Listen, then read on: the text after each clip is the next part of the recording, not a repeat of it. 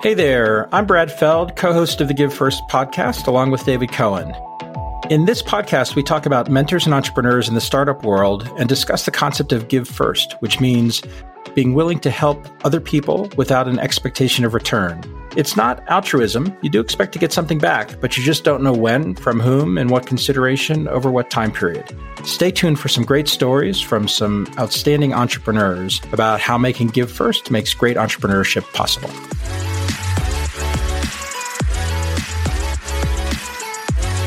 And now, before we really get started, the legal stuff, spoken really quickly. The following discussion is an expression of personal opinion and does not represent the opinion of Techstars or any company we discuss. Our conversation is for informational purposes only, including any mention of securities or funds. This is not legal, business, investment, or tax advice, and is not intended for use by any investor. Certain of Techstars funds own or may own in the future securities in some of the companies discussed in this podcast. This is not in tiny little print at the bottom of the advertisement on your TV set, because it's a podcast.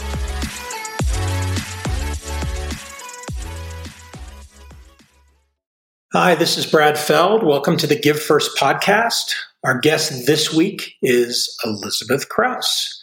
Elizabeth is the co-founder and chief investment officer at MergeLane, been founding, working for, investing in startups for over 15 years, and has really become a fixture in the Boulder startup community. Elizabeth, welcome. Hey, thanks for being here. I'm glad to be invited. It's our delight.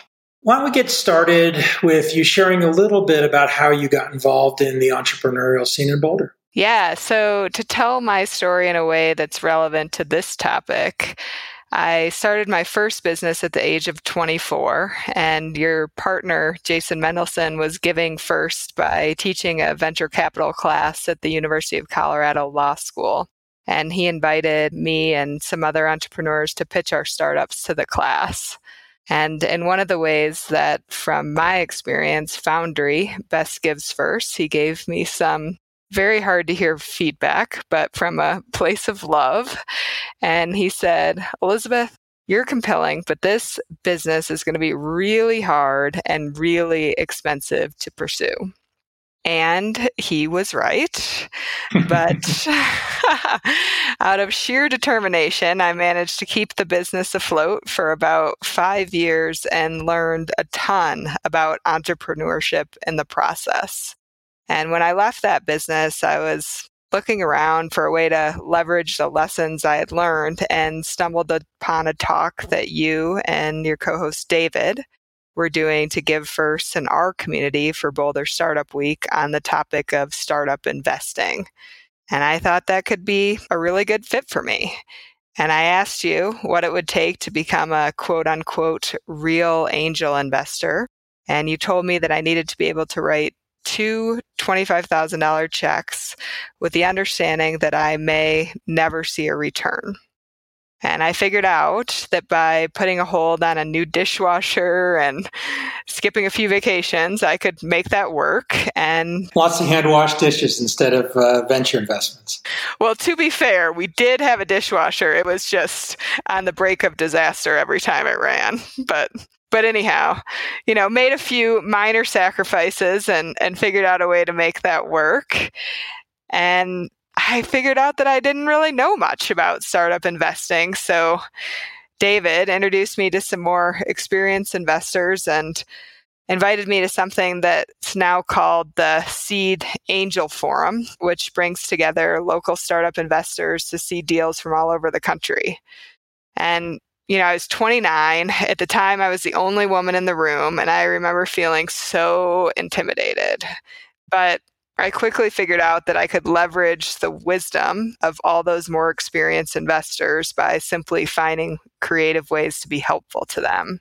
And I built that network to 50 investors and was attending a Techstars demo day when this force of nature, Sue Heilbrunner, came on the stage to introduce this startup that she had been mentoring. And we started investing together, and Sue decided that we'd be the perfect pair to start a venture fund to take advantage of the arbitrage opportunity, and that there are very few women in leadership roles in startups and venture capital funds, but gender diversity increases performance. So we launched MergeLane to invest in exceptional startups and venture capital funds with at least one female leader. We leveraged that network that I built by finding creative ways to give first and use that same strategy to build it to nearly 300 mentors and 600 investors. And that company that Sue met by giving first as a Techstars mentor is Pana, which is now one of the fastest growing startups in our portfolio. And we've made 3 investments in Pana, the most recent being its Series A, which was led by Bessemer Ventures. And it was oversubscribed, but because of the authentic connection that Sue built as a Techstars mentor, and we got into the deal. Awesome. It's pretty great to sort of hear origin stories. It's one of my favorite things, just sort of the evolution of how things play out over time for someone. Go back in time, maybe around the time that Jason gave you the tough criticism, and think about where Techstars was and what your relationship with Techstars was at the time. Do you have any recollection of that, or maybe even the first sort of involvement with Techstars? Yeah, I do. So I think that was in 2005, which was just before Techstars started. And I often think about how much things have evolved since then and wish that it had evolved as much as it has when I was an entrepreneur. What are a couple of things that are dramatically different 14, 15 years later? Well, a couple of things. I mean, in part because of your and David's leadership, we have this army of people who are willing to give first to entrepreneurs, which is incredible. And I think it's much easier for entrepreneurs to find answers to their questions. You guys have put a ton of content, and there's a lot more content than there used to be.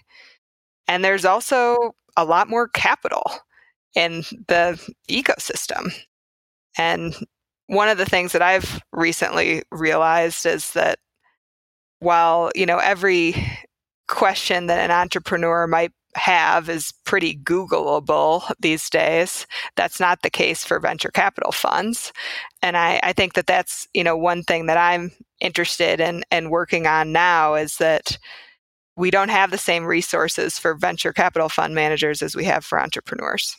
When you think about the phrase give first, which you've used a couple of times since we started the podcast, again, go back to the beginning when you first either heard the phrase or heard something around it. What was your reaction? Well, to be honest, at first it seemed a little counterintuitive to me that I would volunteer my time to help for-profit businesses achieve a greater return. But I remember Nicole Glaros saying to me that she was really hesitant about the idea as well, and that David just kept saying to her, just trust me, this is going to come back to you in spades. And that was her experience, and that is 100% been my experience as well. When you started Mergelane with Sue, you'd already been investing for a while, and the two of you decided, we're going to start this new company. It's going to have a venture fund. It's going to have a special focus. It's got, a very clear lens on women entrepreneurs, underrepresented entrepreneurs. Just to put us in the right time frame, what was the time frame that Mergelane got started? 2014. So 5 years ago. So 2014. So 5 years ago, which, was a couple of years before I think the notion of the huge gender imbalance in investing really came to the forefront. It feels like that's sort of, 2-3 years old now. And I remember some early discussions that we had around Mergelane, but maybe talk for a moment or two about the beginnings of Mergelane. What was it like once you sort of put this out there? You had to go raise some money. How did that happen, especially given the historical track records that y'all had at the time? Yeah. So Sue approached me and said, I've got this idea. I want to start a venture fund to invest in women. And I originally told her that I had absolutely no interest in that because I've never felt limited by my gender. And I wasn't sure that I wanted to narrow my focus only to women. But Sue's a former federal prosecutor and is quite persuasive. And she said, I really think you should take a second look at the data and talk to the people you've been investing with and see what they think about the idea.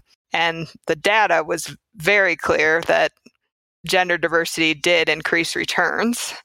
And, since starting MergeLane, I have now met thousands of people who have told me their stories of why they believe that investing in women makes good business sense. And we originally started with an accelerator because we were meeting these extraordinary female entrepreneurs that weren't applying to Techstars and some of the other leading accelerators. And we saw the value that those brought to startups. And so we launched an accelerator to specifically target that problem. And that went well for us. And because of a lot of the work that Techstars has done and other accelerators who increase their awareness of what you just mentioned, that we did have this gender diversity problem, we weren't as needed as we were at the beginning. And we saw that as a huge win. We said at the beginning that we wanted to make ourselves obsolete. And as an accelerator, we became that. So we took the network that we built and the best of our accelerator to form a venture fund that would use some of those resources to best vet and support our portfolio. I think that the fund that y'all put together was very powerful because it was early in this cycle, of a focus sort of building on investing in women. You also had sort of a broader view, if I recall, which was it wasn't just that you were trying to use this as an investment thesis, but you were also trying to get more people involved to have awareness around the dynamics that you discovered from the accelerator activity. In those first, 10, 15, 20 investments that you made post-accelerator, what were some of the nuances that you learned about investing now from a fund versus sort of a collection of angels? Well, I think that we still use a lot of the things that we use as an accelerator for our investment decisions. But I think we figured out that the best way to really get to know a company is to work side by side with them. And the best way to get into the most interesting deals is to figure out ways to be helpful to entrepreneurs and get the information that you need as investors along the way. And so we took those concepts and figured out that conscious leadership was really how we were getting the best view of potential investments and also was the best way for us to accelerate companies. So conscious leadership helps people really understand their strengths and weaknesses, the patterns of those around them, and their own patterns. And we use that work to really get to know companies, to figure out if we actually want to invest and whether we want them to invest. And we figured out that that's a competitive advantage for us and also an authentic way for us to connect with our portfolio. One of the things that I've always found special about Boulder was the cliche-ish co-opetition type notion, which is it isn't a I win, you lose kind of environment, which of course is at the essence of a lot of the ideas around startup community and Give First. I remember when MergeLane started, I think at the time Techstars might have been the only accelerator in Boulder. There might have been one other, which was Boomtown. I can't remember if Boomtown had started before or after MergeLane started. But if you go back in time to that, did you feel competitive dynamics with what was going on at Techstars? Did it feel complementary? Was there good overlap back and forth between the mentors and the various programs? How did that play out? No, it definitely proved your co-opetition thesis. So as one example, I felt a little weird about asking David Cohen and Nicole Glaros to be a part of what we were doing because we were also an accelerator. And I kind of shied away from that. And I remember having this conversation with Cliff Shaw, who's an entrepreneur that I'm guessing you know. And he said, they don't think like that. You are missing an opportunity. Go talk to them. And we did. And I'm so glad we did because they've both been very involved with what we've been doing. And I think both of our organizations are stronger because of it. Let's shift gears a little and talk about mentorship. Maybe call out and give an example of somebody who's been a really key mentor for you over a long period of time on this journey? Well, I've done a lot of thinking about how I might be able to be helpful as a mentor, and it's kind of informed my thinking around this. And actually, the people who have been most helpful to me are people who have helped me in fairly unexpected ways. So going back to the superpower, which I mentioned that I think you and your partner share, which is being able to give really hard to hear feedback from a place of love.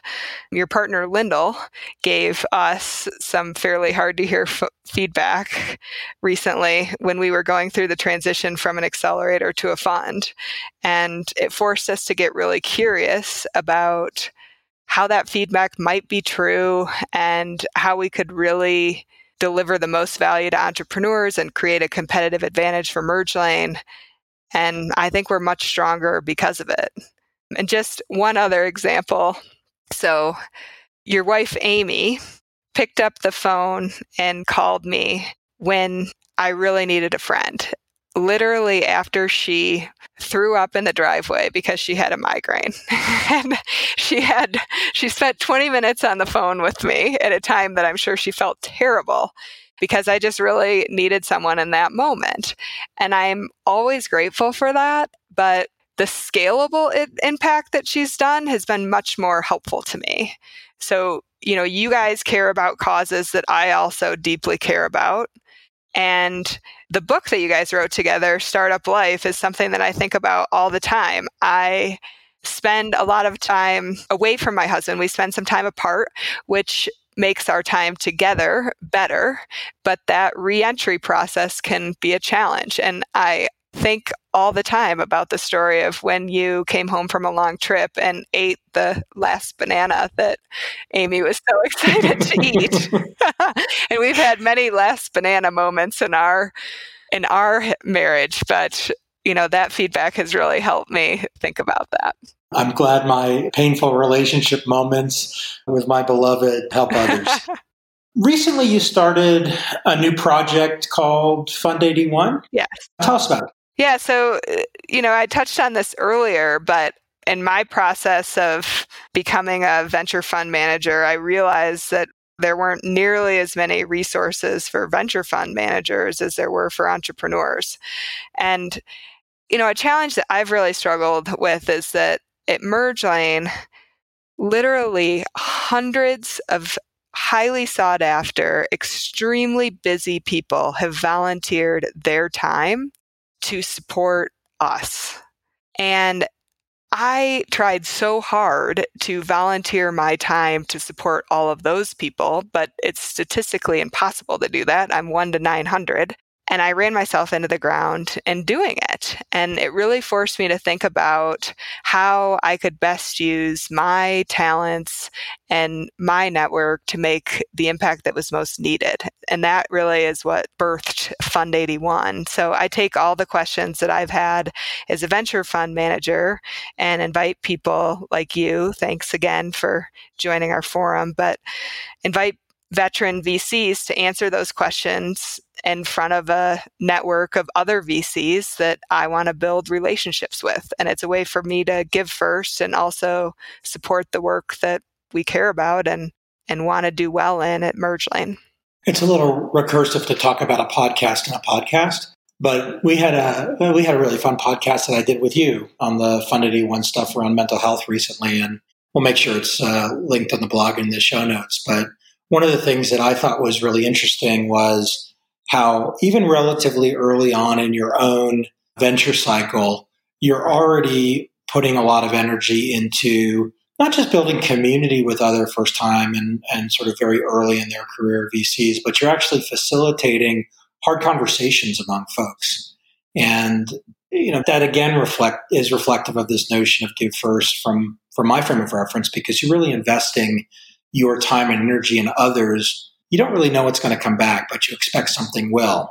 And I'll just sort of ask you to talk about where that came from. Was that literally just building off of what you'd heard from Give First, or is there something else that's stimulating that in terms of your own journey and experience? Well, I think that what I've heard from Give First has definitely shaped my thoughts around this. And I also just had the opportunity to experience all sorts of network effects that have come back from me from giving. But I do think about it a lot because my brother and I had very similar upbringings, and he has a very different view of philanthropy than I do. And I think that some of it is innate. I mean, I can remember when I was a little kid, I started this Save the Whales campaign on the playground at school. And I grew up in a really rural conservative area. So I was, this outcast doing that. But that was something that was clearly innate. And my brother has used his innate qualities to do philanthropy in a very different way that has also been impactful. And I think that, understanding those innate things in you helps you figure out how you can make the best impact. Let's shift into a couple of rapid fire questions. Great. Finish up with that, something that we've lifted from our friend Harry Stebbings at 20 Minute VC. So quick questions and maybe 30-second or less answers. Ready? Ready. Number 1, what's your favorite city in the world? So my favorite place to be a venture capitalist is Vail, Colorado, because I found that there's an incredible network of people who are highly accomplished, like to give first, and like to share their wisdom on chairlifts and hiking trails. As I'm calling in today from Aspen, I like Vail. Vail's okay. Number 2, that's just a little inside joke amongst Coloradans about the difference between Vail and Aspen, but we'll take that somewhere else. Number 2, how about a book that you've recently read that you'd recommend to everybody? So I like to consume my content audibly to give myself more time. So I mostly listen to podcasts, and I really love, besides this podcast, of course, Nicole DeBoom's Run This World. So Nicole is a pro triathlete turned entrepreneur, and her inspiring interviews are the perfect antidote for those bottom of the roller coaster entrepreneur moments. How about a charity? Any charity that you'd aim people at? Yeah, so I like to support causes that allow me to create systematic change in a way that's synergistic to the work that we do at MergeLane and that requires relatively little capital and time. And just like gender diversity increases performance for businesses, I also think it increases performance for our government. And so I'm part of a group called Vail Women Elect, which is part of a national network, Electing Women Alliance.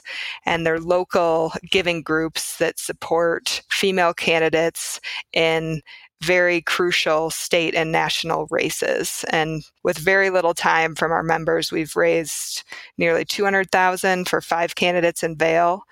And then the national network of 15 chapters has raised nearly $5 million for candidates. Super. That's awesome. For those people that have been listening to these podcasts, they know that the Guns N' Roses question is coming next, which is, if you could have dinner with anyone, dead or alive, who would it be? Well, I'm going to choose something that might actually come true if I say it on this podcast. I would really love to go skiing with Jeremy Bloom. So Jeremy, as you know, is a pro skier, an NFL player turned entrepreneur, and I'm fascinated by how people transform their competitive drive in athletics to entrepreneurship. And Jeremy, if you're listening, I am not an Olympic skier, but I can hold my own on the mountain, and I think we could learn a lot from each other. I'm betting we could try to help facilitate that. Jeremy is, as I think you probably know, CEO of Integrate, which we're big investors in, and my partner Seth is on the board of. And in addition to being an amazing entrepreneur and a remarkable skier, many people that know Jeremy's name will know that he also was a pro football player, which is kind of an interesting combination, right? Skier, football player, entrepreneur. I wonder if there's any other people out there that fit that bill. If anybody listening knows somebody who did all 3 things, I'd love to hear their name. Elizabeth, thanks a ton. Thank you. It's great to have you on the podcast. David and I recently released the 2nd edition of our book, Do More Faster. In this book, we teamed up to give first-time entrepreneurs the tools, insights, and experiences to help them do more faster. We also worked with a bunch of awesome contributors to get their stories and advice, including entrepreneurs like Tim Ferriss and Eric Ries, along with other successful entrepreneurs, even including David. You can learn more at domorefasterbook.com and find it today on Amazon. We hope you enjoy it.